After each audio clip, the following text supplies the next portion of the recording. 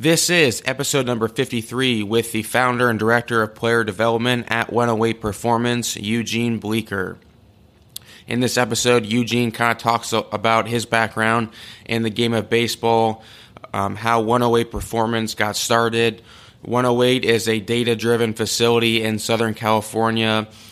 Eugene talks a lot about what they do in this episode, and we really get into a lot of hitting mechanics in this episode. It's something that Eugene probably knows more about than any person I've met. I mean, the amount of time and work he has put in to learning about not just hitting but pitching as well. He talks about how he only sleeps 3 to 4 hours a night, 2 to 3 days a week. He sleeps at his facility. He just opened up his second facility. It's pretty inspirational. I want to also remind you guys to head on over to Blast Motion and to make sure to put in the coupon code PJB25 for $25 off. Blast Motion sensor is something that I've been using for an entire year now, and it is something that has really, really helped the development of my players from as young as 6 years old all the way up to some of the college players I work with.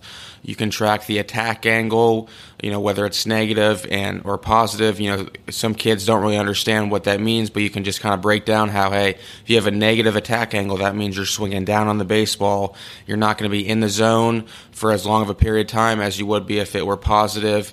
And it also goes in, you can also kind of update it, and it can be, you can also track how long you're on playing with the baseball for, your bat speed, an incredible sensor, the best one that I've seen on the market so far. So again, make sure to head on over to blastmotion.com, and on the checkout, there'll be a spot for a coupon code, and type in PJB25 for $25 off. Hope you guys enjoy today's episode with Eugene Bleeker, and again, thanks for listening. Welcome to Patrick Jones Baseball. My name is Patrick Jones, former professional baseball player and host of this podcast.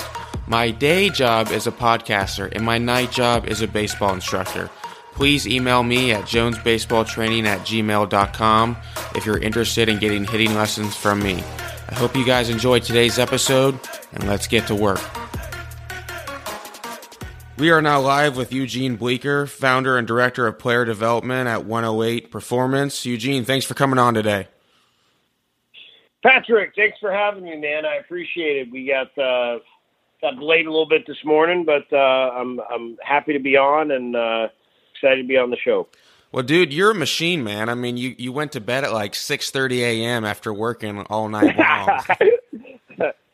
Well, I couldn't help it, dude. I'm at the Riverside shop tonight, or was at the Riverside shop last night, excuse me, and kind of went off on one and knew I needed to be here in the morning to hop on the call with you, and it was just really easy to kind of, burn the candle at both ends last night. And there's some really interesting things that we're looking into and doing some research on and trying to get better at. So, it was I enjoy it. I thrive late at night. That's when my brain gets really creative and I'm awake and up and ready to go. It's the early part of the morning that I struggle with, but it's become easier over the years. I'm usually pretty good. You give me 3 hours of sleep, and I'm usually pretty good.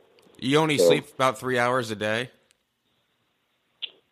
I would say somewhere between 3 and 4.5. Yeah. I feel lazy right now talking to you. Well, that's the thing, man. You got to be able to. I don't know. I think your body adapts, right? That's what we always say. That's what you always tell people, right? The body specifically adapts to imposed demands, and it all depends on how bad you want to do things and how bad you want to accomplish them. I heard a pastor say, this is something that stuck with me a long time ago, that there's our ability to influence others is directly related to what we say versus what we do, right? So, we talk to players about chasing their dreams and making sacrifices to achieve their goals and all these other things. And, who are we to tell them that if we're not also living and embodying that ourselves? We have to be able to show them that we're doing the same exact thing. You can't just tell them, you have to show them. And, I think that's a really important part of it. And, it makes it really easy to do because I enjoy it. And I don't think it's anything different than anybody that's doing anything great, anywhere. Like, Elon Musk, thinks about what he's doing from the time he wakes up to the time he goes to sleep. And I'm sure, Mark Zuckerberg got asked once how much he works on, on Facebook. And, in his response, he asked, do you mean how many hours I'm in the office? Or do you mean, how many hours a day I'm sitting around thinking about, where we're going to go next and what we're trying to do and what needs to be done better? Because if that's the question, it's like, every waking hour of the day. So, if I got 5 hours of sleep, then the rest of the day is spent thinking about it. So, I would say that's a lot like, what I'm doing out here. And I just really, I enjoy it, man. I enjoy it a lot, and I love what I do, and I feel super blessed to be able to do it. So just trying to do everything I can. That's awesome, man. That's really what it's all about. I mean, growing up though, did you have that same type of obsession with baseball as a kid and in high school and in college? Yeah, absolutely. 100%, without a doubt.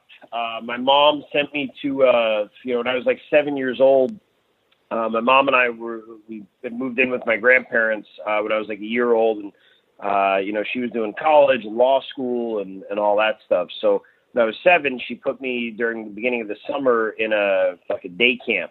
It was Buckley Country Day School. And I absolutely hated it. I came home the first day. I said, I never want to sing and do arts and crafts ever again. And she said, what do you want to do? And I said, I want to play baseball. So we looked through the newspaper and found New York Tech Baseball Academy. And, I went there the following week, and, man, that was it. I mean, I had already loved baseball. My grandfather loved the game, and his dad, my great-grandfather, was the Bronx Borough president. He ran for mayor in New York City really, really long time ago. But my grandfather grew up in Yankee Stadium as a kid and just loved the game. And, I got pictures on my walls here of him with, Bill Dickey and Charlie Gehringer and all those guys, because they had box seats at Yankee Stadium, so they would go all the time.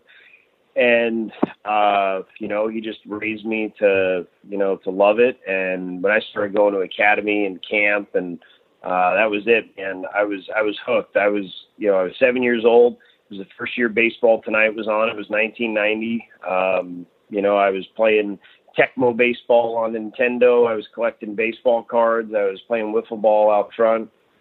Just super obsessed from a young age, and, never left.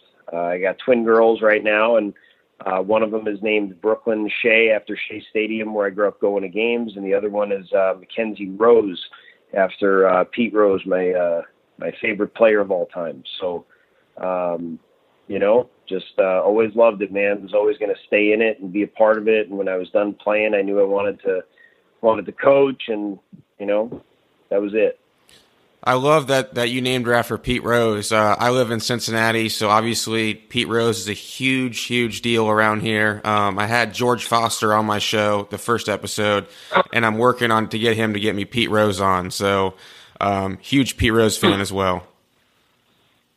Yeah. Well, he just, you have to think that he is the guy that, like, anytime a coach on the field, anytime anybody's saying, that they want somebody to play hard, like that's the guy, that's the ultimate competitor. That's the ultimate competitor. Like, he ran the bases like his hair was on fire, and if he wasn't safe, like, the world was going to end. He hated to lose. He always wanted to win. He didn't care what it was. He was just going to find a way to beat you. And that's just how he operated. And you got to have tremendous respect for that. I think we could all, agree with that. That's why everyone had such respect for him, and just the passion, the intensity, the fire, the competitive spirit, all that was a 10 out of 10 for me. And I think, that's an important piece of the human spirit, and it's an important piece of playing sports and wanting to be successful. So I just have a ton of respect for the way he played the game. Absolutely. After you were done playing in college, did you think about continuing to try to play like independent baseball, or did you just want to go straight into coaching to help players? Yeah, so that's a great question. My ultimate goal, dude, it's good that I almost didn't get into professional baseball, because I would have been Crash Davis. Like, I would have sat in the minor leagues for 20 years, and I wouldn't have stopped until somebody ripped the jersey off my back. Like, I would have been happy. I would have paid them. Like, I will pay you right now. Just let me be a part of the team and sit on the bus and go catch bullpens. And, I moved. I got hurt my senior year, and I moved back to New York. And for like a month and a half, 2 months, I was trying to figure out what to do. And there was a guy out in California that ran a scout ball thing with the Dodgers. And he offered me to come out here, and I thought about it, and I'd been chasing it for so long. I felt bad taste in my mouth, hanging it up on not just on an injury, but without giving it, another shot. So moved out here to Southern California and started training, and it took about 6 months, and I started going to tryouts. In the meantime, I started coaching, doing lessons, working with players, and working with some teams, and the rest is, as they say, history. I spent about a year and a half going to the tryouts, and couldn't get signed, did pretty well, and some of them especially. And, bottom line is, man, I was a really good catch and throw guy. I was not a great hitter. I had some barrel to ball skills, but, could not really drive the ball. And I didn't figure it out till too late. Like, even still today, if I go in the cage and I take my old college swing, I'm like 84, 85 on hit tracks, like no matter what. And if I swing like I would swing if I went back, like how I know how to swing now, I can run it up to 97, and I can easy sit 88 to 91 finding barrel, which is pretty interesting.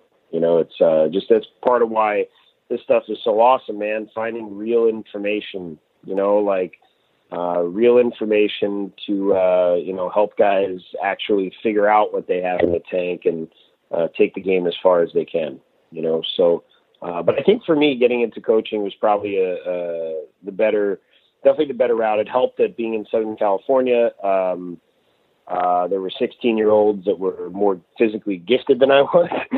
So seeing that out here, that definitely helped expedite the process. But I come from a family of educators and a family of communicators. My grandfather was an attorney and taught law. My mom is an attorney and taught law. The two aunts I grew up with in my grandparents' house, one of them is a high school principal. The other one is the head of the health science and math department at a high school. So, education and knowledge was super appreciated and prized. And, my grandfather always told me growing up that someday you will make your living based off of the information you've been able to acquire and your ability to communicate it to other people. So I've always taken that to heart, and I did that as a player, and still doing it now. I was doing it last night at like 6. Or this morning at 6. Yeah, this morning at 6. So you have your own data-driven facility, which I think is really cool. And I know you were talking before we started recording, and I'm like, are you trying to do this? And you're like, well, we're not trying. Like, we're actually doing it. And I didn't mean to offend you there, but it's just where I am in Cincinnati, there's no places like that. I feel like you guys on the West Coast are just like way ahead of us in terms of, the baseball development and everything like that, which is cool. But we're trying to keep up with you guys. Yeah, well, I think it's a game of catch up everywhere, look, there's great dudes all over the country that are doing a really good job looking for answers. Like Rick Strickland is my dude. You know who Rick Strickland is? Yeah, I just had him on my show. You did? When did you have him on? 2 episodes ago, a couple weeks ago. Cool. Yeah, man, I love that guy. He's in the Midwest. Yeah, he's in He St. does an Louis. amazing. He's one of the He's in guys St. Louis. I'm gonna try and drive up and go visit him. You got to do it. If you're over there and you can drive to it, you got to go do it. Rick is the man. His guy Danny Chambliss out there does an amazing job, and I actually they just started with these 2 strength guys, and their names escape me, but they do a very good. Just having a conversation with them for like an hour, like they're going to do a really good job. Like they're onto some stuff. They're using not just data, but good data. And they're data is one thing, but like looking for the right stuff and using it well is a whole other ball game. Like even the exit velocity and the launch angle thing, like it's great information, right? But it can't be the only focus. It can't be the only focus for everybody. Some guys need to not think about it at all. And you have to understand how to use it. Like, you have to understand how to use the information. Like, for some guys, it needs to just be feedback on where we're trying to get to. It needs to be feedback for them in terms of what they're creating and what they're working through. And they need to understand what's good and what's not. And it's not just the harder the better, because you can hit a ball harder in a lot of different ways. But self-organization is not always self-optimization. And if you're trying to remap a pattern, or you're trying to, there's so many different ways to look at it. And what you're trying to do is put together your best swings on a regular basis, and put together the framework for what your swing is, and what your moves are, and what they're going to be. And just randomly going, berserk, hair on fire, doesn't quite work out like that. Actually, one of the things, let me pull this up, because one of the things I was looking at last night, this actually just kind of directly applies. Hold on one second. Yeah, no. So one of the things I wrote down, so in evolution, right, the fittest can be defined as those members of the population that make the most economical use of the energy sources available in their ecological niche. So, like when you think about animals, right, and this was a thing written by a Harvard professor, like when you look at animals, the fittest animals are able to make the most economical use of their energy sources. They can conserve their energy the best. They don't have to work so hard to do certain things, right? So it's the belief of these people that wrote this that the energy efficiency is the absolute criterion for survival, right? The absolute criterion for survival. So one of the questions they pose is, if being the fittest is an expression of the individual's overall performance, and evolution has resulted in the creation of an optimum biological system comprised of, could you say that it's optimum biological system comprised of optimally interconnected systems, and that performance is ideal with the most, the creation of the most with the consumption of the least amount of energy. So, like we look at hitting and throwing as capturing energy. Like that's what your job is to capture energy really efficiently. Like you can move, but if you're not moving efficiently, it doesn't make a difference.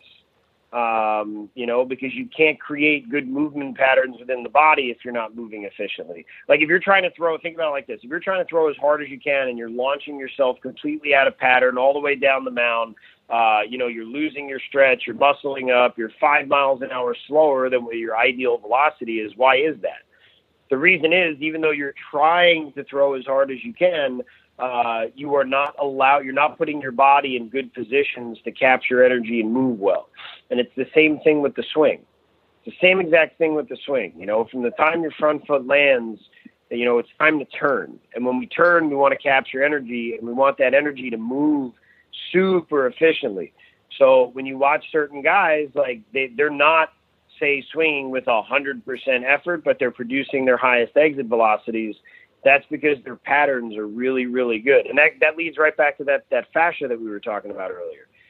Fascial stretch has a lot to do with, the term muscling up. A lot of what we try to do here is connect the dots for people. and for us and for our players, and help to understand things and bridge the gap between data and information, and then also, old school, right? So basically old school versus new school, because that old school is not wrong. I'm telling you right now, they are not wrong. They know what they felt. They know and that's what we need to do, is feel more. That's what guys need to do, is feel more. They know what they felt. They might not know how to explain it. They don't know how to describe it. They don't know the science behind it, but they know something about it was right. They know what they were trying to do, and they did it. You know what I mean? Like, they felt it. So when you hear some guys say slow is smooth and smooth is fast and swing easy and throw easy and you'll get your bet, like, some people think about that and they're like, what the hell are you talking about right now? Like, I'm trying to throw hard, man. I'm trying to hit the ball hard. But there are a lot of guys that, because their fascia, which works kind of like a rubber band, is really stiff already. It's really tight. The interconnection of the body with that fascia is really, really tight and held together. If they try to go too hard and they overstretch that, as soon as they start to turn, everything's going to come at the same time, essentially. Like, their whole body's just going to fly. They're not able to achieve a good stretch. So for them to get into a good position of fire when their front foot hits, they need to be looser and easier to get to that position. Whereas other guys who are looser rubber bands, they have to work hard to pull that thing all the way stretched. For them to achieve energy well, they have to pull that stretch out big time. Okay. I'm a loose mover. A lot of former players that were elite, a lot of former pro guys, they are stiff movers. That's why they were elite. That's why I was not as good as some of them were. That's why no matter what I did, I probably wasn't going to run better than a 7.3, right? Like, some guys have that naturally. They are just stiffer, faster movers, and other guys don't. The looser movers are the ones that generally need to go max in 10 or high in 10, and the stiffer movers are generally the ones that need to be a little looser and easier. So it's not as simple as just hit the ball harder. It's not as simple as just hit the ball harder in the air or swing as hard as you can. Like, and that's why the old school coaches are resisting change now, because they're looking at data and they're looking at people talking about data, and they're saying, you guys have no idea what the hell you're talking about. I played professional baseball. I played 7 years in the big leagues. I hit 30 home runs one year, and I'm telling you right now, dude, I did not try to swing as hard as I can, and when I did, everything got all screwed up. They're right. They're right. That's exactly what they needed to do. They figured out what they needed to do. But it doesn't exist that same way for every player, especially young kids. Because when that kid was 7, guess what he probably did? He didn't know anything about trying to swing easy, man. That guy was trying to hit nukes. He was trying to hit the ball as hard as he could. He did what came naturally. He did what, his brain told him he should do, which was swing hard. So, developmental DNA is important to understand. Developing a young player versus a, collegiate player versus a pro player, looking at their body types, understanding how they're put together. Optimal results are different for everybody. It's not as simple as giving guys, just these thoughts or these drills or, like, it doesn't work like that. Like, you got to get in the trenches and to really see what's going on. Like, you got to have a huge toolbox, and you got to explore, and you got to search, and you got to dig deep, and you just got to try to find better ways to create, going back to what started the discussion, conservation of energy and efficient movement patterns, and just like moving the barrel through space cleanly with control and bat speed. But I also think bat speed is super overrated, by the way. I don't know if that's something you want to talk about, but I know I was just on a rant right there. Go ahead. Why do you think – well, first of all, let me take you back to kind of what you were talking about, loose movers and stiff movers. So I guess for the average person out there listening who may not know as much as you do, would example of a loose mover or someone who has to create a bunch of stretch when they swing be like Mookie Betts, and then someone tight would be like Mike Trout? I would say Josh Donaldson and Mike Trout. Yeah, Mookie Betts too. I got to study his swing a little bit more. I've pretty much looked at his like the pattern of his hands and his barrel more than anything. But I did see, now that I recall, I did see a picture of him with like a super opened up front side, huge mobility level with his upper body torqued in. So Mookie Betts could probably be a could probably be a guy that you would describe as that. But definitely Donaldson. So, like, think about Donaldson, right? So he lands open with that front foot. Those hips take a big spin, open, right? Lands open, right? Turning. Then you watch Mike Trout, okay? Like you just said. If Mike Trout tried to hit like that and land like that, what do you think would happen? Not good. Not good. His upper body would fly open. He would have a hell of a time holding on to his angles and keeping his front shoulder closed. Staying on the ball. Like, Mike Trout is a really stiff mover. He has to do less, and that creates more for him. Okay? So for him, swinging like Donaldson doesn't work. So why is and that's why building swings around the mover. Like, you can't force. There is no one best way. Like, there's multiple ways you can move, multiple options you can craft into your swing, multiple things that you can do and be an elite level hitter. You just have to understand what those are and what you should be trying and making sense of and not. So why is bat speed overrated in your opinion? Okay. So I've had kids come into this facility and tested their bat speed. Like, one kid came in, he was an elite player, Northern California, flew down. His bat speed was 86, okay? But you can swing a bat really, really fast and not use your body to do it. You can take your hands and your arms and make the bat speed register pretty darn high, okay? But that doesn't mean that you're connected and producing an ideal result. So force shows up as exit velocity in baseball, okay? So that's the force that your body is applying to the baseball when you swing. Force is mass times acceleration.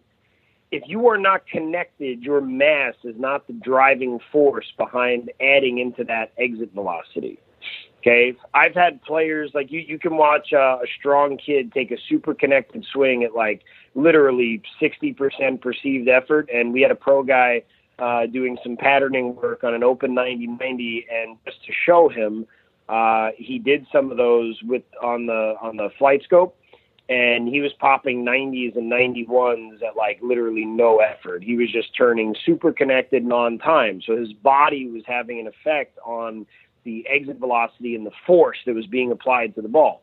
Now, on the flip side, he could have swung his bat really, really fast and just used his hands and not necessarily created the same exit velocity. You have to be able to capture energy with the whole body, and different hitters produce different amounts of force in different ways. They create stretch a little bit differently. Some guys have more in one area than another. Some guys are, creating more bat speed than others. If you look at bat speed of big league hitters, like, it's not what you think it is. It's not what people think it is. And it doesn't have to be, there's some of the greatest hitters of all time, right, have notably low bat speeds. Home runs get hit with a 74-mile-an-hour bat speed. I've seen 74 miles an hour touch 108 on freaking flight scope. Okay, bat was only moving 74, but super connected swing, ball went, 108 miles an hour. So if that's the case, then people should recognize that chasing bat speed is not the only thing necessary. And I'm not saying it's not important. I'm just saying, like, how we create the result of the exit velocity, how your body is moving the barrel, is way more important than just the bat speed itself. Like, is it traveling on a clean path? Is that path adjustable and direct? Like, is it connected? Does that make sense? Yeah, no, that definitely makes sense, and it kind of brings me to kind of I remember reading. And actually moving. I'm sorry. Go ahead. I was just going to say, moving the bat through space a little bit slower, you realize that also keeps it on plane with the ball longer, right? Like, it keeps it on plane longer because it's moving slower. So what if some guys that are big and strong and have super connected swings are better hitters because they don't swing as hard as they can and they swing connected? I'm just saying. No, that makes sense. I remember back when I was, we were talking before the show started. I played in the Pecos League not too far from you, and I literally told myself on deck to swing down. I knew I wasn't, but I had a natural, just loopy swing, and I could get into like a stage where I'd strike out a million times in a row because of that. So I would tell myself to swing down. So I do like that how you brought up how the old school versus the new school. Like there's right ways for both of them. Yeah, it's and here's the thing. I'm going to give you a perfect example. I'm really glad you brought that up. So one of the things I love about this game, and this is one of the things that keeps me up all night, is all the data available now to sift through. So if you go on Baseball Reference, we're going to talk about two guys right now, two of the best opposite field hitters in Major League Baseball, okay? Freddie Freeman, okay, and J.D. Martinez. Would you agree that they are two of the best opposite field guys in Major League Baseball? Yes. 100%, right? Well, if you go on Fangraphs, which is just what an amazing resource that is, man. Amazing resource. You can pull up spray charts for both of those guys. Well, I did that. You could pull up the 2016, 2017 spray chart for Freddie Freeman over a 2-year stretch and J.D. Martinez, okay? And when you look at those charts, it's going to blow your freaking mind. One is left-handed, one is right-handed. Freddie Freeman talks about swinging down and hitting the ball on the ground with the shortstop and BP. And J.D. Martinez talks about the fact that he never wants to hit a ground ball ever again for the rest of his life because it ruined his life. And now that he's hitting the ball in the air, he is who he is. Okay? They both have very similar swing patterns, and they both work with fairly vertical bat planes. Okay? They both hit the ball very well to the opposite field. Okay? But one thing's down, one thing's up.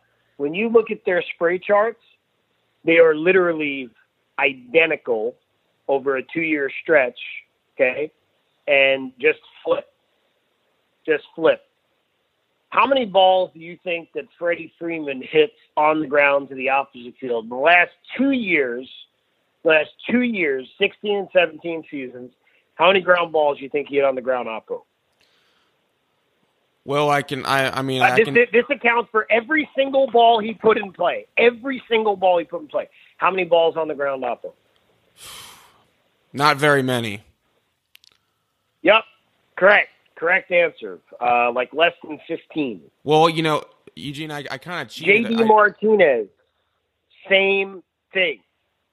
Every ground ball those guys hit, for the most part, like we're talking 95+%. Are pull side ground balls, okay? Now, on the same token, where are all their fly balls? Where's their high fly ball percentage? Opposite field. Opposite field, okay? Opposite field. Where is their high line drive percentage? Opposite field. No, pull side. Pull side? Pull side. Fly balls, oppo, pull side, line drives, okay? So when you start to look at it, and then you start to look at the videos attached, and now you go on Baseball Savant, right? So you flip over from Fangraphs, you go on Baseball Savant, you type in left-handed hitters, balls put in play, exit velocities of 100 to 120, launch angles of 10 to 35, put in your zones. Like that's why this is so awesome, because you can click only plays with video, and you can look at every ball that fits that category where there's a video of Freddie Freeman and J.D. Martinez, okay? When you do it, where do you think they hit balls on the outside part of the plate? Do you think they hit them deep or further out front? Where do you think they hit off speed pitches, deep or out front? Out front. Out front. Out front. So if you have a vertical bat plane, right, for the same reason that the reason some guys need to think down is the reason some guys need to think oppo to pull the ball better. Some guys, when they think pull, they get there too fast, they hook it, they come around it. They think oppo, their timing mechanism is better, so they actually pull the ball better, right, when they think oppo, right, because they're not too fast to their contact point. Guys that think down with a vertical bat plane, the swing works the same way north-south as it does east-west. So if you think down, but you catch the ball out front on the upswing, the swing is like a pendulum. If that same guy that's really fast thinks up, right, but he gets there too early, then he's under everything. So for that same reason, if you have a guy getting on plane with some kind of depth and a vertical bat plane, if he catches that ball out in front, where's it going? Brother, that ball's going in the air. That is never going on the ground. The best opposite field hitters in baseball never hit the ball on the ground in the opposite field, ever. They never do it. That's why they're the best opposite field hitters. Because when we look at them, they're getting results to the opposite field, which defines them as good opposite field hitters, but the ball at no point is ever going on the ground, whether you have to think that way or not. Now, for Freddie Freeman, training that way can be very important for him based on where his contact point is. That might be exactly what he needs to think pregame to get him dialed to hit the ball over the fence to the opposite field. Okay? Now, when they catch the ball too far out in front, it's always going up. That's where all those fly balls are. And then the ones they hit well are home runs. Now, when you think pull side, they're catching those deeper. So because they're catching them deeper, they're generally not hitting fly balls on a regular basis with it because they're not getting their bat plane quite as vertical, quite as far out in front. So because of that, like on that pendulum, they're hitting a lot of line drives to the pull side, but the balls they do get in the air, so to speak, they were quantified as in the air. Guess where all those balls are? Bombs. Over the fence. Over the fence. Those are all pumps, dude. Over the fence. Look at the Fangraphs data for yourself, dude. It's mind-blowing. And then you can watch the videos to back it up. Like, it's, God, man. Information is so awesome. And connecting the dots is so awesome. Like, they're swinging down if it creates a Freddie Freeman swing or J.D. Martinez and Freddie Freeman both have very similar swings. I don't give a crap whether a guy has to think down, up, left, right, pull, oppo, stand on your head. If you're getting results, it doesn't matter. You just got to understand what are the best results. What are the best results? Like, that's the biggest thing coaches need to understand, players need to understand. Like, if you're hitting oppo ground balls in batting practice, but you're hitting nukes in the game, like, keep doing what you're doing. If you're hitting oppo ground balls in batting practice and you're hitting oppo ground balls in games and you're batting 120, okay, you're not doing stuff right. What all those other guys are doing that you want to create, you're not doing. Like, it's all about results. What are the results that you're getting, and how do you get better results? So, know what I mean? Yeah, absolutely. So for opposite field hitting, both those guys hit the ball out in front of the plate. So as coaches, should we be teaching hit everything out front? Okay, so think about what I just said. Do you think that every player should think out front? Probably not, because it's... Probably not. It's different for everybody. Right? There are guys that need to think to stay back to get out in front. There are guys that need to think to get out front to get out front. Like, it's different for everybody. That's the trick of this whole thing. Like, there is no one way, dude. The sooner everybody gets to the point where they realize that, you know, I have 20 different hitters or 100 different hitters or whatever, and every one of these guys, I got to figure out how to make them the best individual version of themselves. And we got to dig deep, and we got to figure it out. And here's what I can do to provide that guy with that right environment for growth, right? Like, if you're not a swing technician, like, give them variables, give them external goals, give them challenges, like, you know, let them self-organize. If you're not a swing technician and you're a coach, that's okay. You don't have to be a swing technician, man, but allow them to self-organize better. Allow them to create real results. Allow them to compete with one another to see who can hit 10 balls into the right field gap out of 10 swings, and allow them to see who can hit the hardest exit velocity of practice and who can hit the ball the farthest, and use weighted bats and underweighted bats. I do recommend using underweight for stiffer movers and overweight for overweight for looser movers and underweight for stiffer movers. It makes a tremendous difference. Again, I like underload, overload, but we don't use them as variability. I like them for variability, but I think we use them more like that after guys have good patterns already. But if you're trying to create better swings, stiff guys, light bats, loose guys, heavy bats. But yeah, let them do all those things, like challenge them, competition, like let them have fun. Like, the reason we're losing kids in baseball right now is because of the traditional nature of the game, and that coaches don't let play. Like, guys don't like going to practice. If you let guys hit nukes at practice, they're going to want to go more. If you let them compete at practice, they're going to want to go more. If you let them self-organize better, they're going to want to go more. If you stop yelling at them for things that are incorrect, they're going to want to go more. Like coaches and players and everybody needs to realize, like players need to realize that every coach has a ton of information. Their experience is invaluable. And the players need to pull that information from them and try to understand where they're coming from. Because there are some guys out there that are thinking, oh, my coach is stupid. He's telling me to swing down to the ball. But that kid is swinging. He's hitting balls 75 at 55, and he's got awful results. And he's sitting around laughing about his stupid coach. But if he would listen to his coach and try to be more down and direct, he'd probably put up better results right now. You know, but then on the flip side, like coaches need to realize that, look, man, like, we don't know everything. None of us do. This is not an attack on you as you're not wrong. Nobody's wrong. This is not an attack on your former coaches who you respect. This doesn't discredit your own baseball knowledge. Like, you know, you're a human being. You're not perfect. You don't know everything. Nobody does. Your skills are not becoming obsolete. You know, you have value. But if you're not willing to grow and learn, then don't stand in the way of other players, of a player's growth.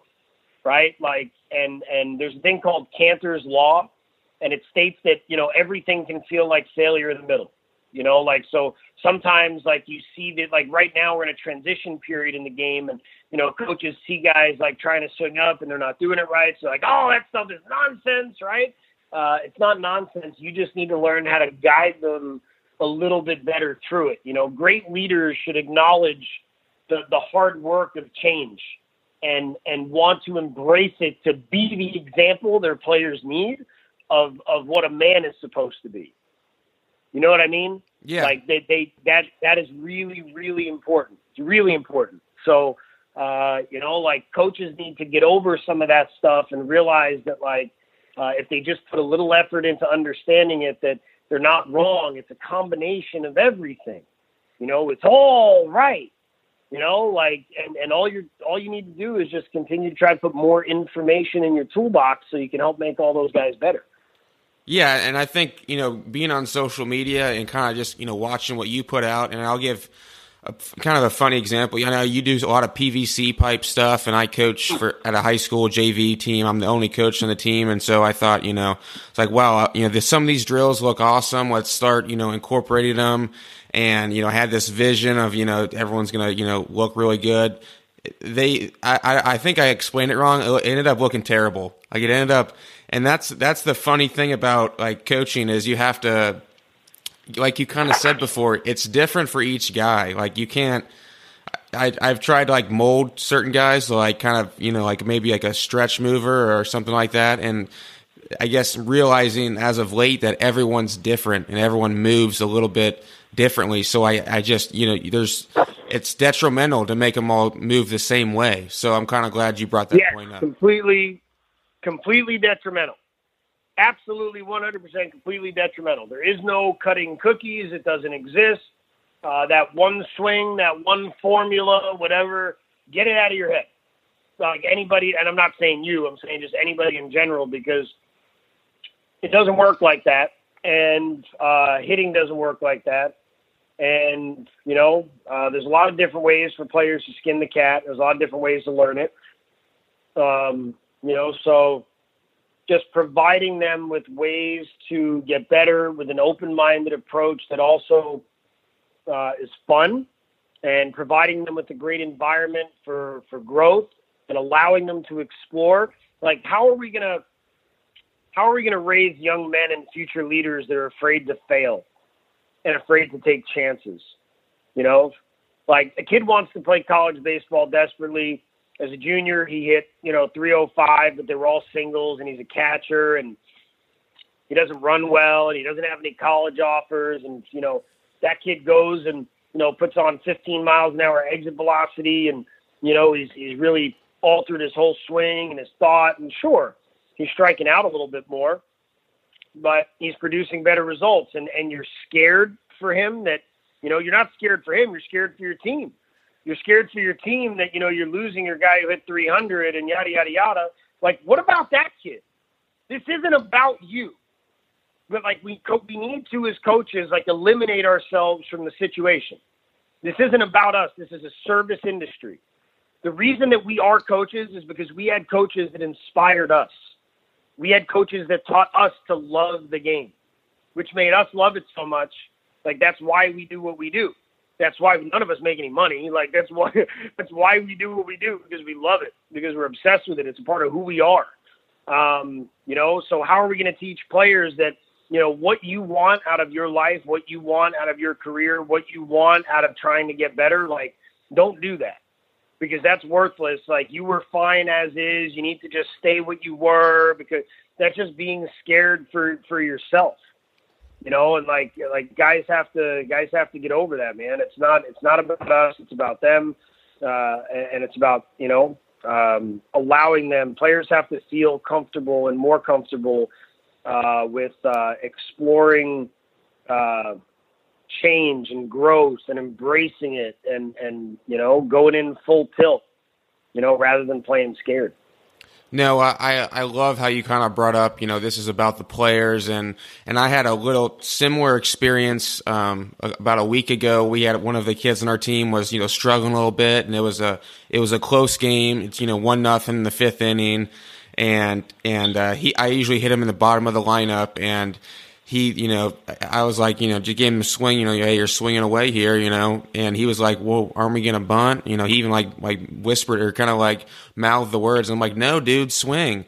Next pitch, bomb. I mean, like, the wind was blowing out 25 miles an hour, like, to left field. Like, he was so excited he missed second base as he was rounding the bases. And it was just such a cool moment that I could have taken it away from him if I would have made him bunt. Dude, that stories like that makes my heart beat fast, man. Like, that's what needs to happen. That's what needs to happen. Like, allowing, like, what you gave that kid in that moment, like, he has that now with him. That's going to inspire and lead to more moments like that, right? Like, you guys are afraid to swing. Guys are afraid to swing. They're afraid to try to do damage, like it's bad, man. And coaches are afraid to let them, a lot of coaches are afraid to let them. Like, it's crazy, and here's another interesting thing too. And it leads into like understanding like the statistics of it all. Okay.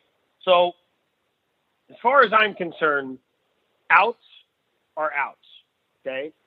I'm a coach first. I'm a baseball guy. I'm in a cage right now. Like, I'm at the two facilities. I'm inside the shop, right? But I'm only here because I feel like I need to be here. I'm a coach. I'm an on-field guy. I've coached college summer ball in the past. Like, I love being on the field. That's where I want to finish. Like, I want to be on a college baseball field eventually. Purest form of the game. Like, I'm a coach. I believe in productive outs. I believe in bunting. I believe in hit and runs. I believe in doing anything that our team needs to do to win. Because that's the objective of the game, is to win. But to win, you got to score more runs than the other team.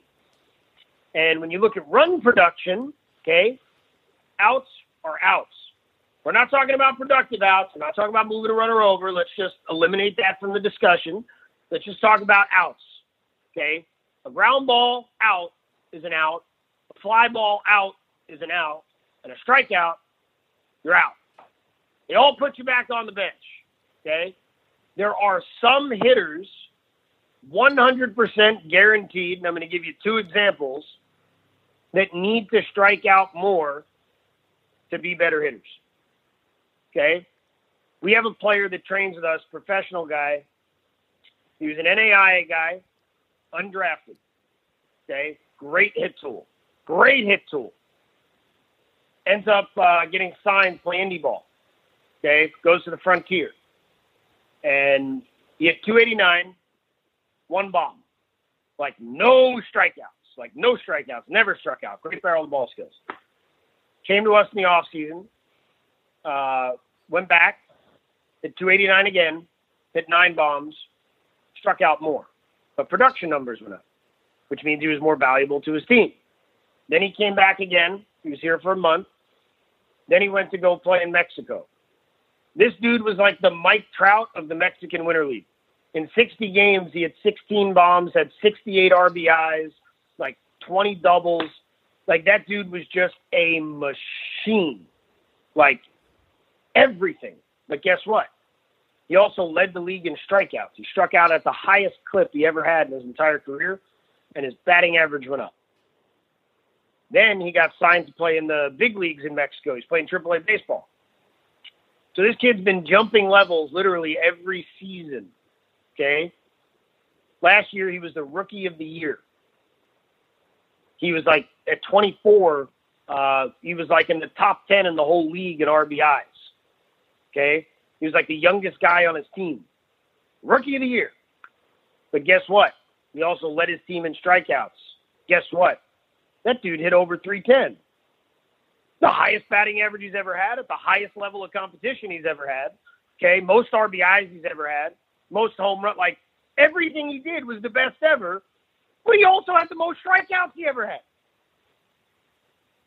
Like, there are guys that need to use their hit tool to do damage more, right? And by striking out more and being more aggressive like that, they end up, they're right now, they're swinging and missing at pitches they normally would have made weak contact on, right? Or hit ground balls on. But then they're getting another opportunity to swing again. And they're hitting a bomb. Like, that's important. Look at Ozzie Smith. That's the other guy I was going to bring up. One of the kids at our shop, I swear to God, he's going to be a GM someday. If somehow a GM ever listen to this kid, he's going to either MIT or Amherst. Like, he's a 4.8. The kid's a little genius. He talks stats all the time. He's putting together a research project right now looking at stuff. We always talk about, like, all different types of things. Like, he always comes up with amazing stuff. And, one of them was overrated and underrated Hall of Famers. Okay? And we're talking about Ozzie Smith. Ozzie Smith is greatest defensive player probably of all time. Definitely one of, if not the best, right? His defensive WAR is WAR through the chart, like off the charts. So when you look at Ozzie Smith's numbers, I'm going to pull them up on a computer in front of me right now, and it's really pretty amazing, okay? So I'm on Baseball Reference right now, and I'm going to give you his runs scored totals for a few different years. 67, 53, 58, 53, 70, 67, 61, right? 51, okay? His RBI totals, 27, 35, 21, 50, 44, 51, 50, 50, 50, 31. There are years that this dude is responsible for for creating less than 100 runs. Less than 100 runs. The object of the game is to score more runs than the other team. If you're explaining baseball to a 2-year-old, that's the object of the game. Okay? That's it. Plain and simple. Okay? The more runs you help create, the more valuable you are. You know what his strikeout totals were? In 600 plate appearances, 626, 615, 669, 664. You know how many times that dude's striking out against Major League pitching? 33. Whoa. 18. 12. 26. 27. 17. 36. 32. And his batting average, 248, 257, 254. Right? Awful. He never struck out. The guy always made contact, but he always created outs because he didn't swing. He didn't swing. He had great hand-eye coordination. Had he tried to do damage more, would you prefer him as is, or would you prefer him with 140 strikeouts a year, 75 RBIs, and 75 runs scored every year? You know what I mean? 100%. Like, we need to stop, like, demonizing the strikeout if the results are there to back it up. Well, and Bryce Harper struck out more than any other player on his team in JUCO, and he had over 400. That's what I'm talking about. That's what I'm talking about. Let's look at real statistics. Let's look at stuff that matters. Right? Let's stop, yelling things like mechanics at guys from the dugout. Let's allow them to fail. Look, as coaches, we're all failed baseball players. All of us. I don't know too many guys that are Hall of Famers that are coaching right now. Okay. And a lot of those guys even don't necessarily know what they did. They got a lot of information, and we got to find ways to, pull it out of them and, ask questions, because they know, they just, don't know, if that makes sense. But when you look at hitting and the difficulty level of it, right? If guys are scared about striking out, or the only thing that matters is making contact, or, they're afraid to take chances at the plate, you're never going to get the best out of them. Players are never going to get the best out of themselves. The dangerous man, the guy that you don't want to fight, is the guy with nothing to lose, right? The guy that just keeps on coming, the guy that has zero fear whatsoever, guy with the crazy look in his eye. That's how you become an elite hitter. Like, that's a huge part of it, man. You have to be up there, and you have to allow yourself to swing and play with freedom and, intuition, and, guys are going to fail. Okay. When you look at Freddie Freeman's spray chart, you look at JD Martinez's spray chart, all those pull side ground balls. Okay. People need to realize that that's over 2 years. It's like 1,200 at bats. There are games where he probably has 4 pull side ground balls. Okay.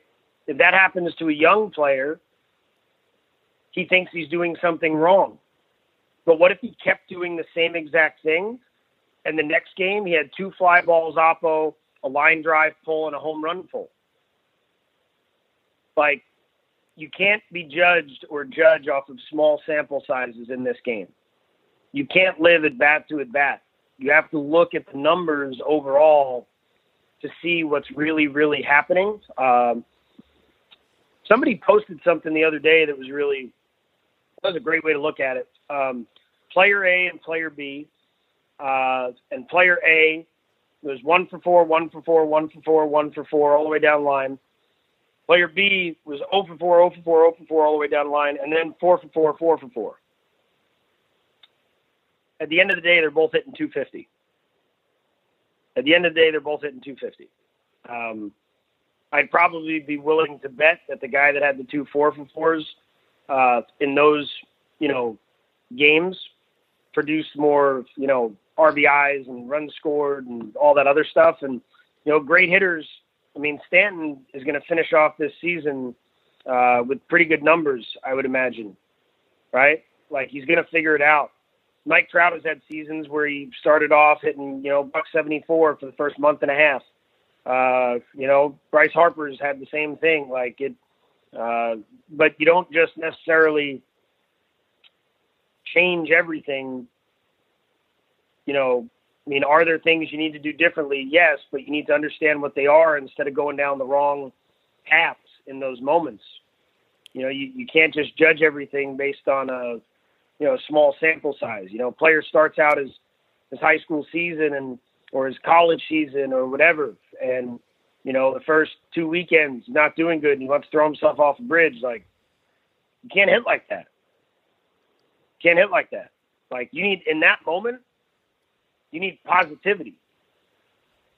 You need the opposite of hitting. A lot of it, there's a huge confidence factor, and if you're in a negative environment, if your brain is in a bad place, you can't accurately assess things and make good decisions with what you need to be doing differently. And it can have a really bad, downward spiraling effect, which is why a lot of good thinkers tend to make it more difficult for themselves as hitters. And a lot of good hitters are not that bright or just don't care, because when they go up there, all that disappears and they're just hitting, So the only one I could think of who does think a lot is Joey Votto. The only one who does what? Who thinks a lot when he gets up to the plate. Like, if you talk to him about what he's doing at the plate, he can give a huge explanation of like every single little thing he's thinking about when he's like during an at-bat.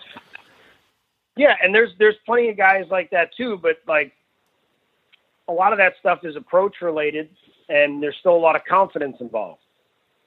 And that's the missing factor from those other guys. Those other guys start pressing, and, we all know that pressing is never good. And, when guys think they're doing really good, that's when you tell them they're not doing that good, and you got to push them. And, when guys are not doing good, that's when you got to tell them they're fine. Baseball has so many games of opposites.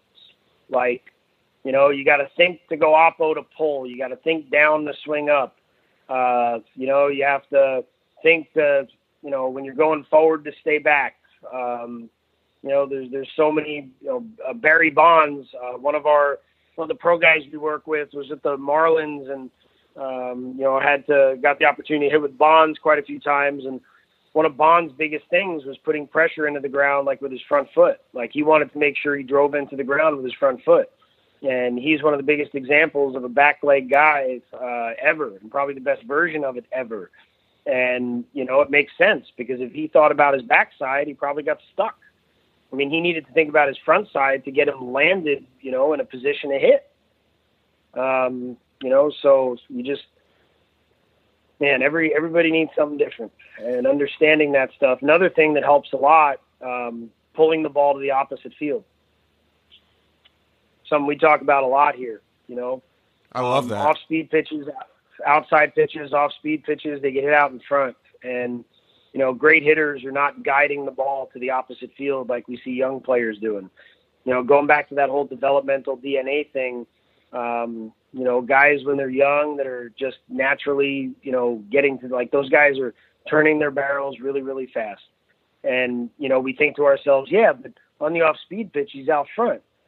But, yeah, that's because he's staying back. He's literally out front because he's staying back.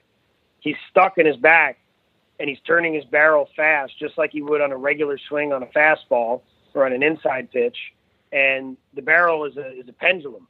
And if you're capturing energy well, that pendulum has a point where it's going to go towards the ball and a point where it's going to take a left turn, and when it takes that left turn, if you're staying back on a pitch that's moving slower, you're around the ball, you're end capping the ball, you're out front of the ball, and a lot of times your brain wants to go to the ball, your eyes want to go to the ball, your barrel wants to go to the ball, but you're so busy trying to stay back, you end up, flailing at the ball instead of really going after it.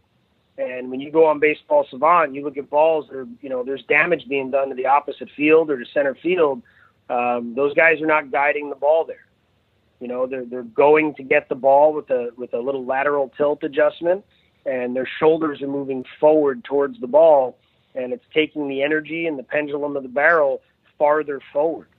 It's putting them on time. It's taking the spread of the effective velocity out less, right? Like, when you look at the Little League World Series and it says that a pitch comes in at 75 and it's the MLB equivalent of 97 or whatever it is, the reason is because the perceived velocity is really high, and the reason is because it's a shorter distance. If you let your body adjust out front to the ball better, you're speeding up the ball. You're taking your barrel to the ball. The key is just doing it with your upper body and hitting against a really good, firm front side in your base, with good posture. You gotta, pulling the ball to the opposite field, and this is not a high school thing. This is not a college thing. This is not a pro thing. I got a 12-year-old, that's a smaller guy on his team. He plays a really high level of travel baseball. He's always a base hit guy. Started with us about 5 months ago, and the kid is just, it took him a couple of months to figure it out. There was a lot of failure in the beginning, but, his dad was fully comfortable with it. We told him what was going to happen. And, he is just everybody. We've gotten phone call after phone call from other people on his team and on other teams, because he's the smallest guy on the field and he's hitting doubles every game all over the place. And, because of that, he was getting more stuff on the outside part of the plate, and then he started to struggle again. And as soon as we talked about pulling the ball oppo, he came in the other day with a huge smile on his face because he went 2 for 3 with 2 doubles that weekend, and he showed me videos of him pulling the ball to the opposite field. He wasn't guiding it there. He was turning his barrel, and hit 2 oppo doubles, So the pull the ball to the opposite field thing is a great cue for guys. And here's the thing, people talk about, cues and verbal cues not being valuable and eyewash.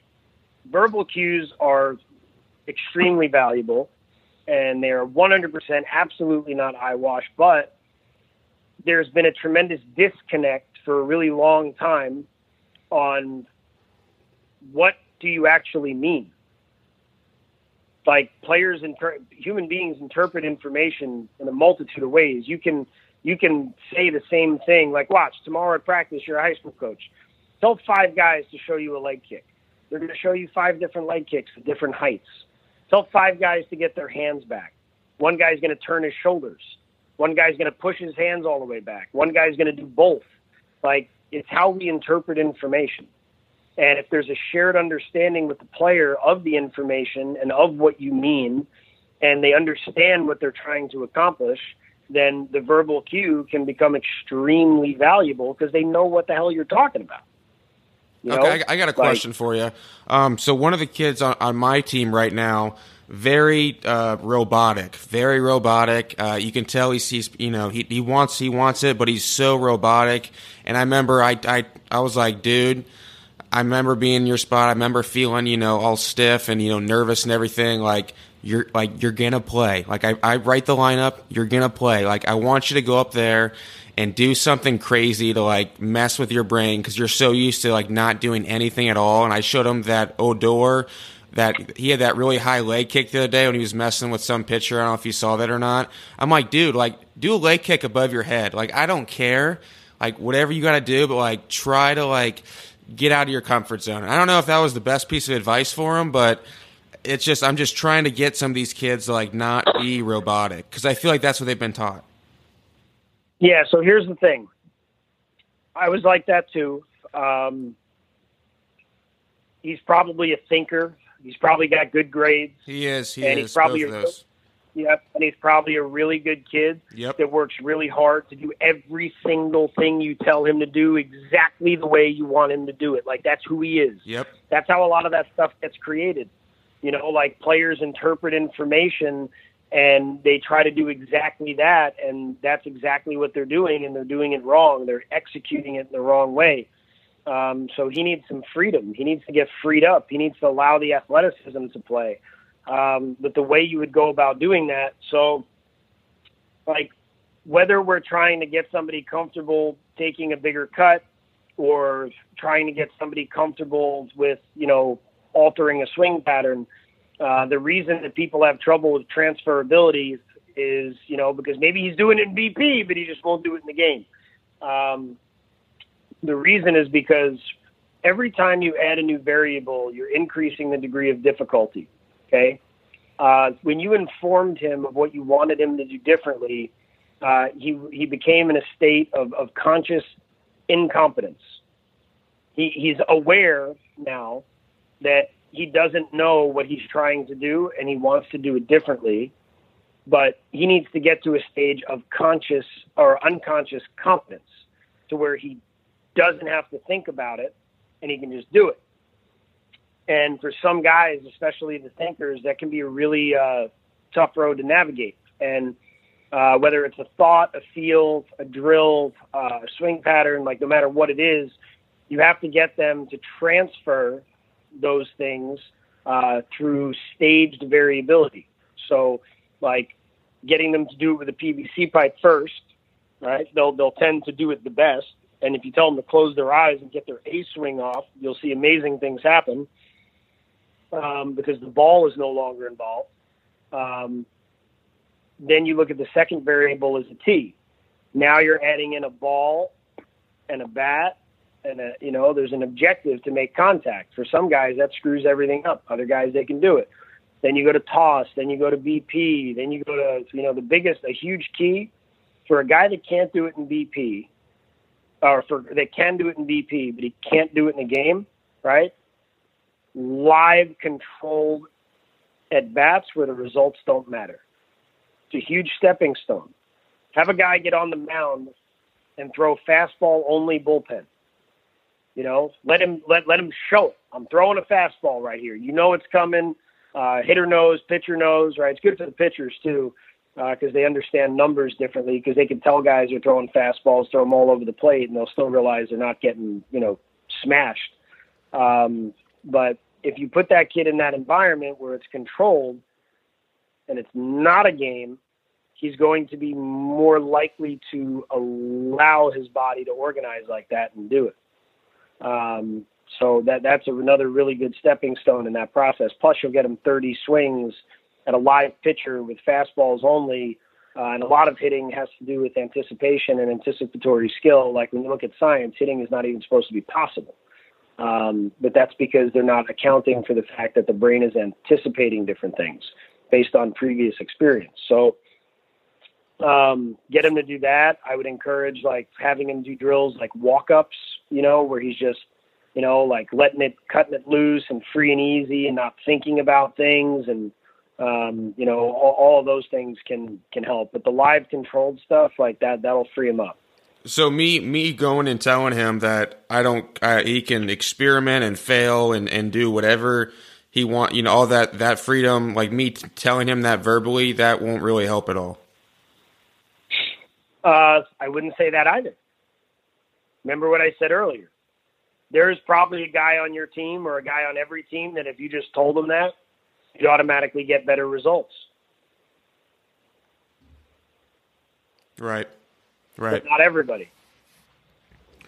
The other thing I kind of wanted to ask about was, a lot of guys, they I guess you could say you would call it, lunging at the ball. They're jumping at the ball. And their upper body's way on their front side. I don't know if you see that where you're at a lot, but I have one of those power. Yeah, I see it a ton. Okay. And I'll tell you, I see it a ton. A lot of it has to do with the culture of the game at the moment and just the progression of information. So as the baseball community started to accept that, people don't squash bugs, and that, the back foot can come off the ground. It's my opinion that people, when they see leg kicks and they see the back foot coming off the ground and they see that great hitters are doing that, so then they start to do it, but they're doing it wrong. They're pushing themselves forward, when in reality, the back foot, if it does come off the ground, a lot of times is going backwards behind them. They're kicking back. And if it's not kicking back, but it's coming off the ground, it's a result of how much force they're creating and how much they're actually trying to hold the floor. Energy starts from the ground. It starts from the floor. You have to engage the floor really, really well. And, if you just try to go forward and allow your back leg to you just give it up, you lose your back side, you lose exit velocity, you lose barrel control, you lose timing. That's why stay back. Some guys need to think to go get it more because they're stuck on their backside, but other guys need to stay back, hold on to the ground. Don't just give it up. Don't just give it up freely, right? It's an anchor point. If you watch the evolution of Bryce Harper's swing, he's one of the guys that, he's the model for the back foot coming off the ground. He came up and, he took a huge donkey leg kick, man, going way forward into the ball. He did it really well, but, he's trying to do all this stuff and it helped create who he was as a player, for sure. And it was good for a time, but as he's evolving as a hitter, remember in the beginning of the conversation, I talked about the conservation of energy and the creation of better patterns and efficiencies. Yep. Bryce Harper is becoming more and more efficient on a regular basis every year. His back foot is no longer coming, foot forward and foot off the ground. He's actively holding the ground. There's a swing that he took last year that I have on the Savant videos that anybody could find.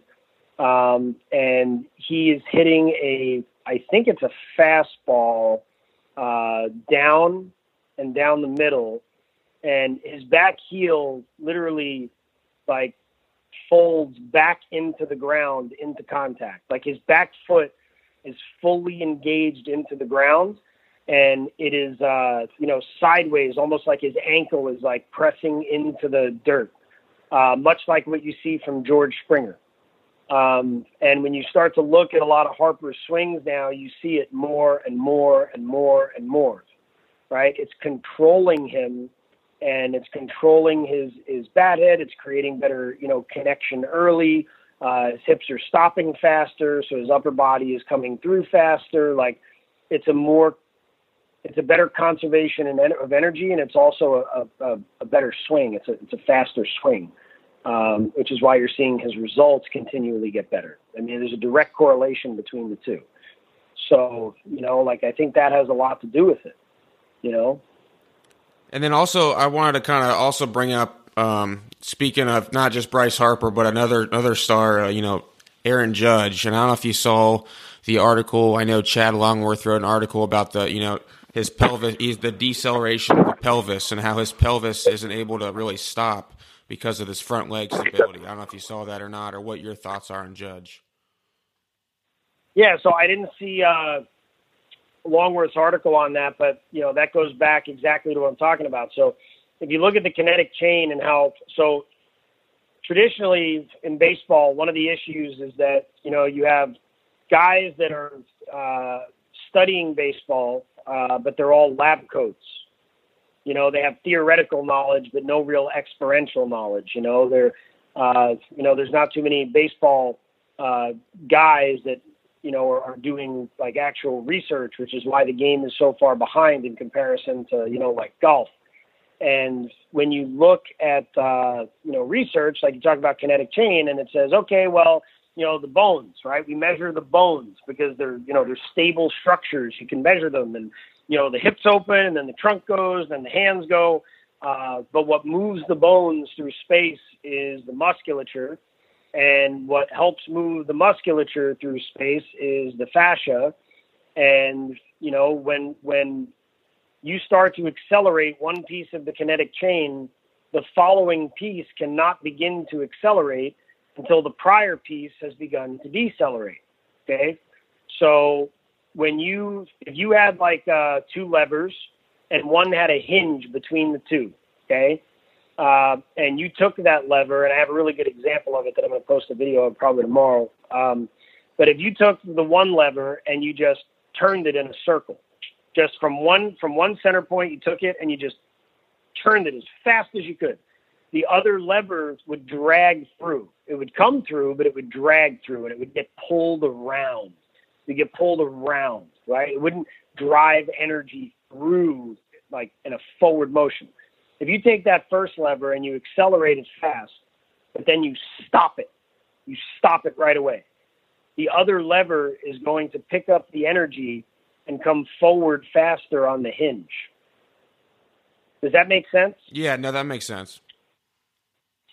Right. So you have to decelerate before you can accelerate.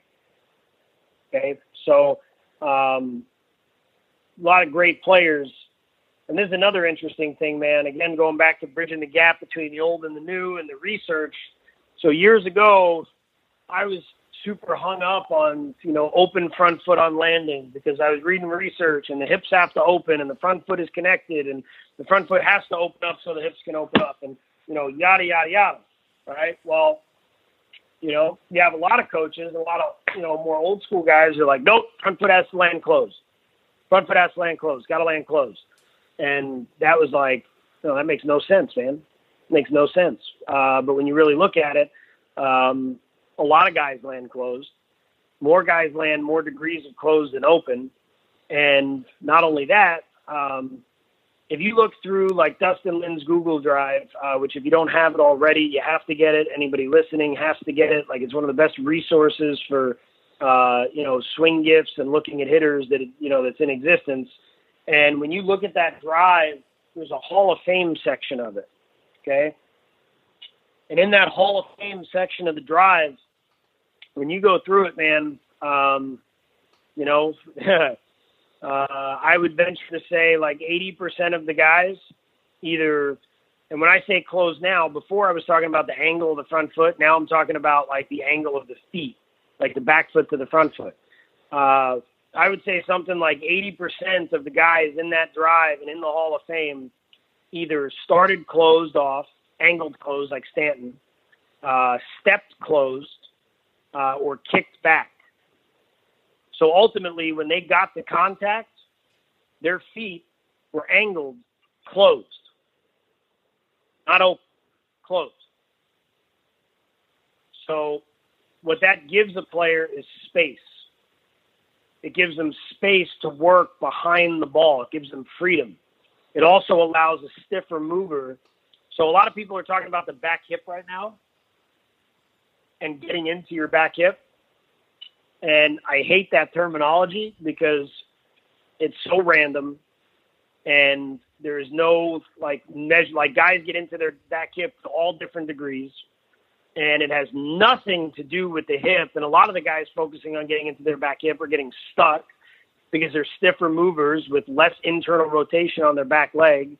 And as a result of that, they are basically, joints need to load to unload. And if you start in a loaded position with a joint on a stiff mover like that, he's already at end range of motion. So it's hard for him to produce force. So a lot of the guys focusing on the back hip are stuck, right? And guys that are stuck or guys that are stiffer, when you angle a little closed, it opens up the range of motion in your back hip. It gives you more freedom to work deep behind the ball. And it also allows you to get to a powerful end range of motion faster because your hips can excel and decel faster, your front leg can brace better, and you can create more bat head speed direct into impact. So, like a lot of hitters, like we don't see it anymore. Like you see it from Stanton now. The more you look, you'll see guys starting to explore it, but we should see it everywhere. We should see it everywhere. More guys should be doing it. Speaking of getting into the back hip, I do, when I follow you guys, I've seen a couple times where you have some guys go no stride, and I'm curious as to what you are having them work on. Great question. So I am not a believer in anything cookie cutters, but I would say that every single player in our program, every guy that we work with for the most part, we want them to learn how to capture energy from the time their front foot lands, because that's when the swing really starts. So it's easier to learn positions than it is movements to get into positions. And once you learn how to feel the movements from those positions, it's easier to replicate them and execute because you can feel it, okay? So whether a guy is angled closed, angled open, front foot closed, back foot open, front foot open, hand positioning, barrel angle. Like not everybody's the same there. Everybody has a different position on landing, but we're looking for guys to, have a good center of mass. We're looking for them to capture energy efficiently through their turn and feel what that's like. How they get there after that, don't care. Now, it definitely can have an effect. Like your pre-launch or pre-landing moves can absolutely provide for good and bad swings and good and bad patterns, and anything that enhances that pattern and makes the swing better. Like if you have a guy that gets stuck coming in because his back elbow is up and he ends up getting pushy and his hands work too direct to the ball and he can't slot his elbow or slot his barrel, if you give that guy a bat tip, the elbow coming up as the tip comes down, when they start their swing, that forces the elbow to come down automatically and the bat to go in the opposite direction. So it allows the barrel to kind of get in. You give yourself space to work with the elbow clearing. So like adding that in to that particular guy can certainly help. But anything that makes this pattern better from launch, in my opinion, is really good. And anything that makes it bad is bad.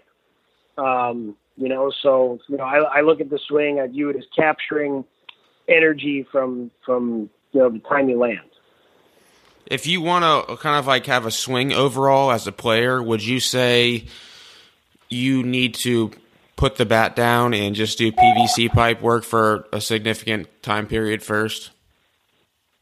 I would say that it depends, because one of the things that I'm big on is the fact that we as coaches, and it's you have a hard time because we kind of have a tendency. There was something else I saw last night that I'll read. I'll pull it up right now because it's a really great way to understand it. Is it just like how the body works type of thing? No. It's more how, I'm trying to pull it up, or find it. It's more how scientists and human beings, we, no matter what, or how we'd like things to be, we have a tendency to, get caught up in an autonomous stage. Like everybody has and deals with, with that, and becoming autonomous, even though we don't want to be.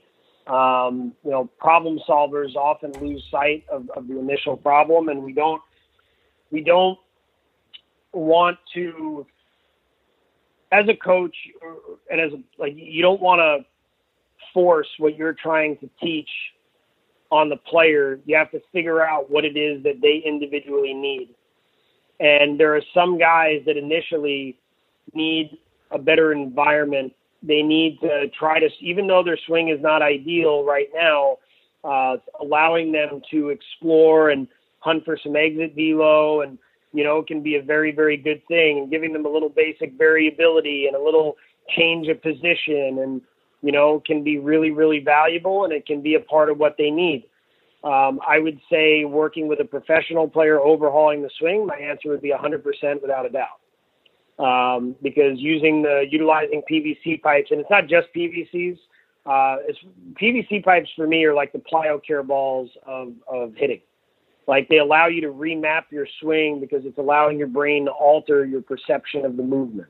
When you have a bat in your hands and you're trying to hit a ball, everything goes to crap because you're trying to hit the ball, so you can't focus on the movement. And there's a lot of different things, even using mid balls, using bands, like just understanding the movements better is really important, because you can't chase mechanics. Mechanics are nonsense. You have to chase feelings, right? It's not about positions in the swing. It's about how we move through positions in the swing. Okay. I don't think I've ever done an evaluation where at point of contact, you couldn't take a picture of little Johnny and say, oh, look, he looks just like Albert Pujols.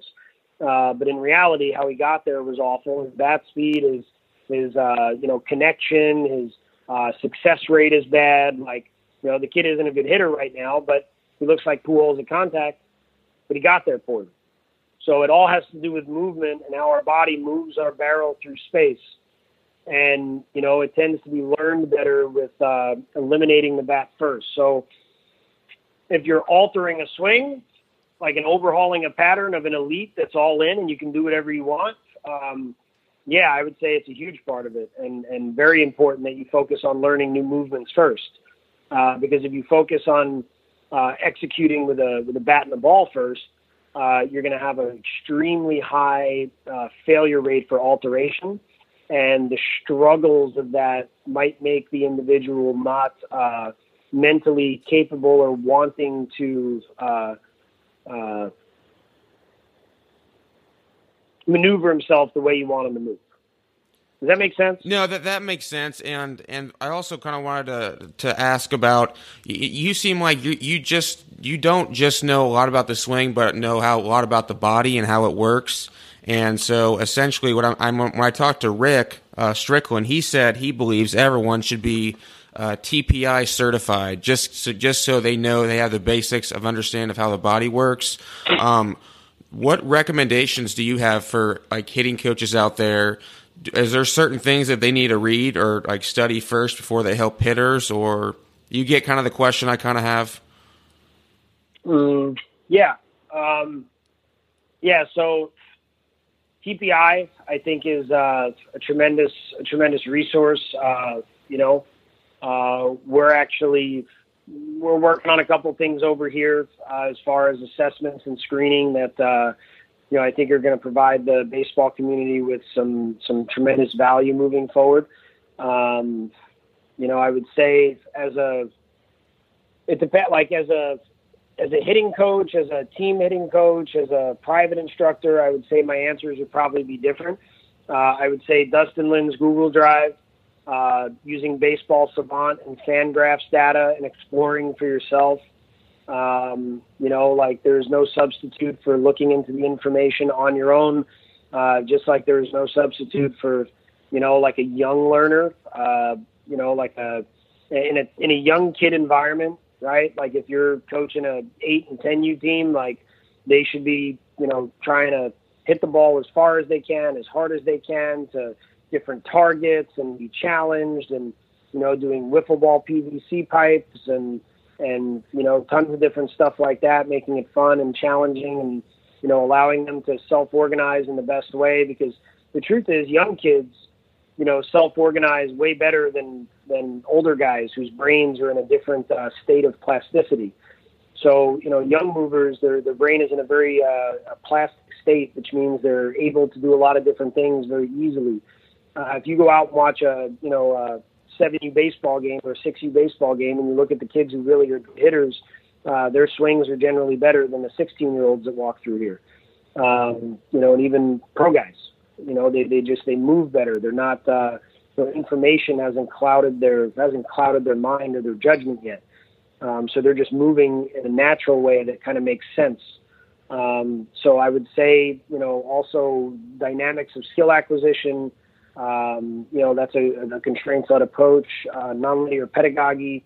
Those are great for, young players especially. I think it's a great read for any coach, no matter what you're doing, so you understand how to create better movements with guys, because you can create internal moves with, external focuses. So I would just recommend that, when you read those books, you read them with a grain of salt of understanding, because when you look at golf, which is the only activity in sport that I would consider comparable to swinging a bat, with the complexity of it and the dynamic nature of it. You can't, guys know that they can't be a better golfer if they have a really bad slice just by aiming to the left. Right. And that external goal is not going to alter the movement patterns that you have in your body. So for young guys, I think it's huge, but for older players, you have to have a combination of those things. I would recommend getting on hitting Twitter. I've learned a ton from some, just great resources and coaches. You go follow Ryan Parker and, Connor Dawson and Rick Strickland and Dustin Lind and, JD Hitting, and, you go follow, all those guys, man, everybody on there, Jeff Leach and, Pierce and, all the good resources on hitting Twitter that are putting out, constantly putting out, just good information. Chapman Baseball, lesser followed guy, amazing, does really good work. Tons of really good guys on Leg Kick Nation. Follow Steve; those guys are really good. Carlton Salters puts out a lot of good stuff. A lot of good ones, man. Jim Racone. You look at Pete Lauritsen. Hitting Twitter is probably the most valuable source, to be honest. Yeah, I'm on hitting Twitter a lot, and I've learned a ton on there.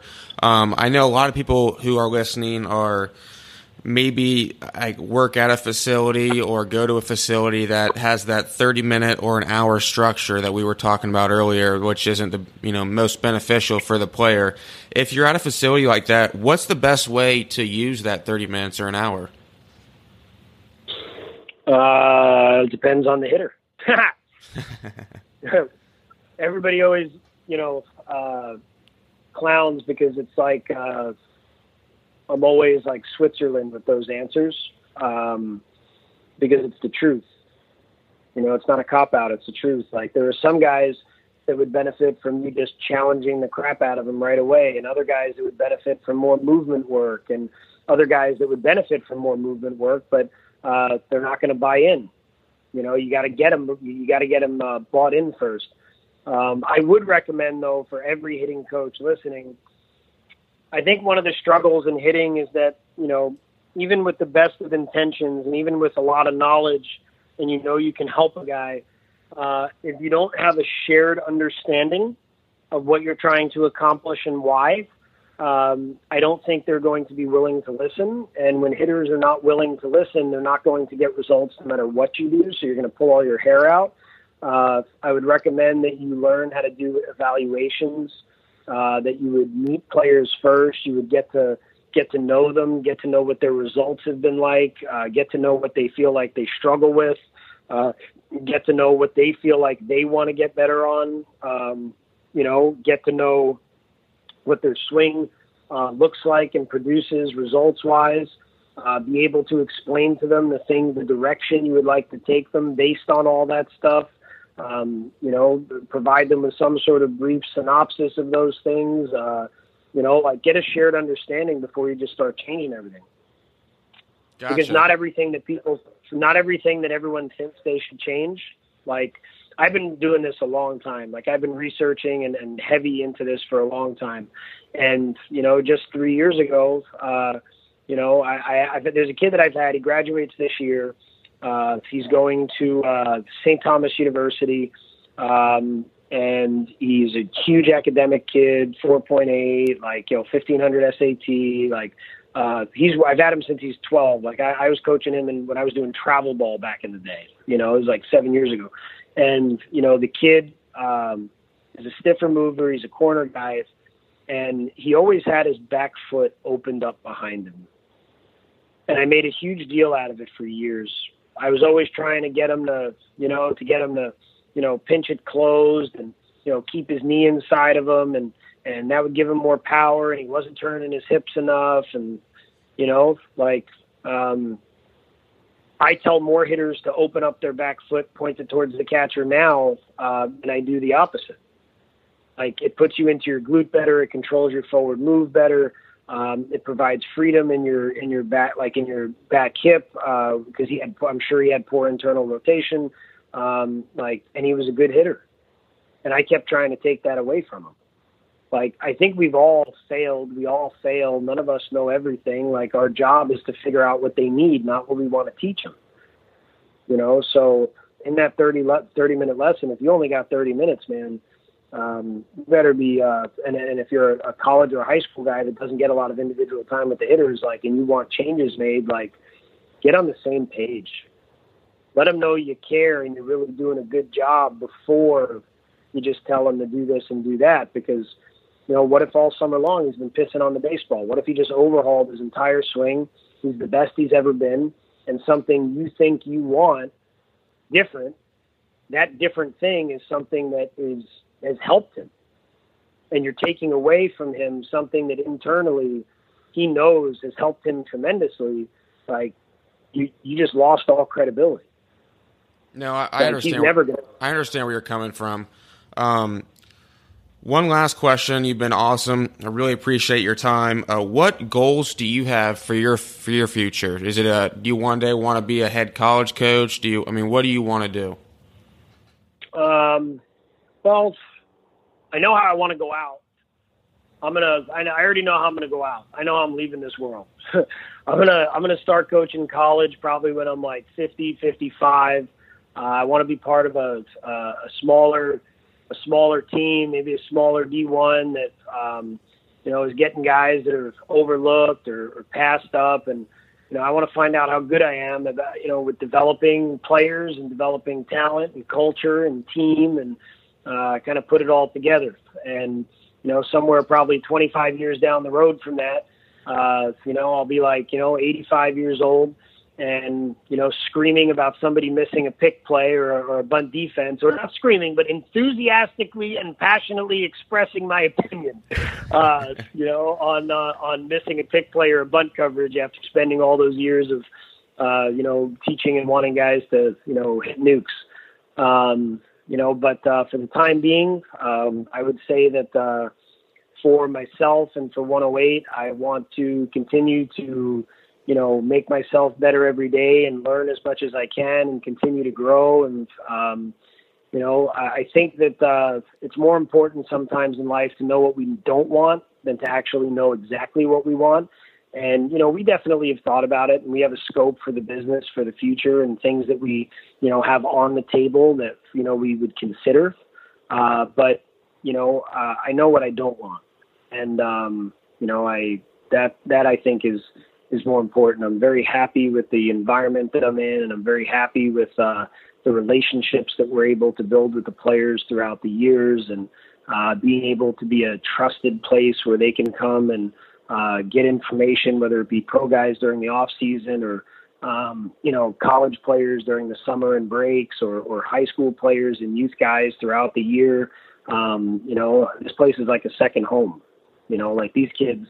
I have 2 kids of my own, but I end up spending more time with these guys every week than I do my own kids, because of the schedule. So it's like, they're all family. I got 175 guys that I take care of. So, I love that aspect of it. So for me to ever leave that would have to be like, man, it would just have to be the perfect thing.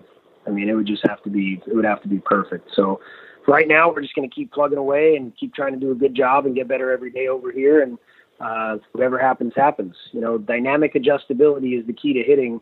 And I think it's also the key to life, being able to roll with things and make good decisions as they come along, because things present themselves. And, we've had a lot of opportunities, and I've had a lot of opportunities, and, I didn't want them, so. Eugene, you've been awesome. Really appreciate the time.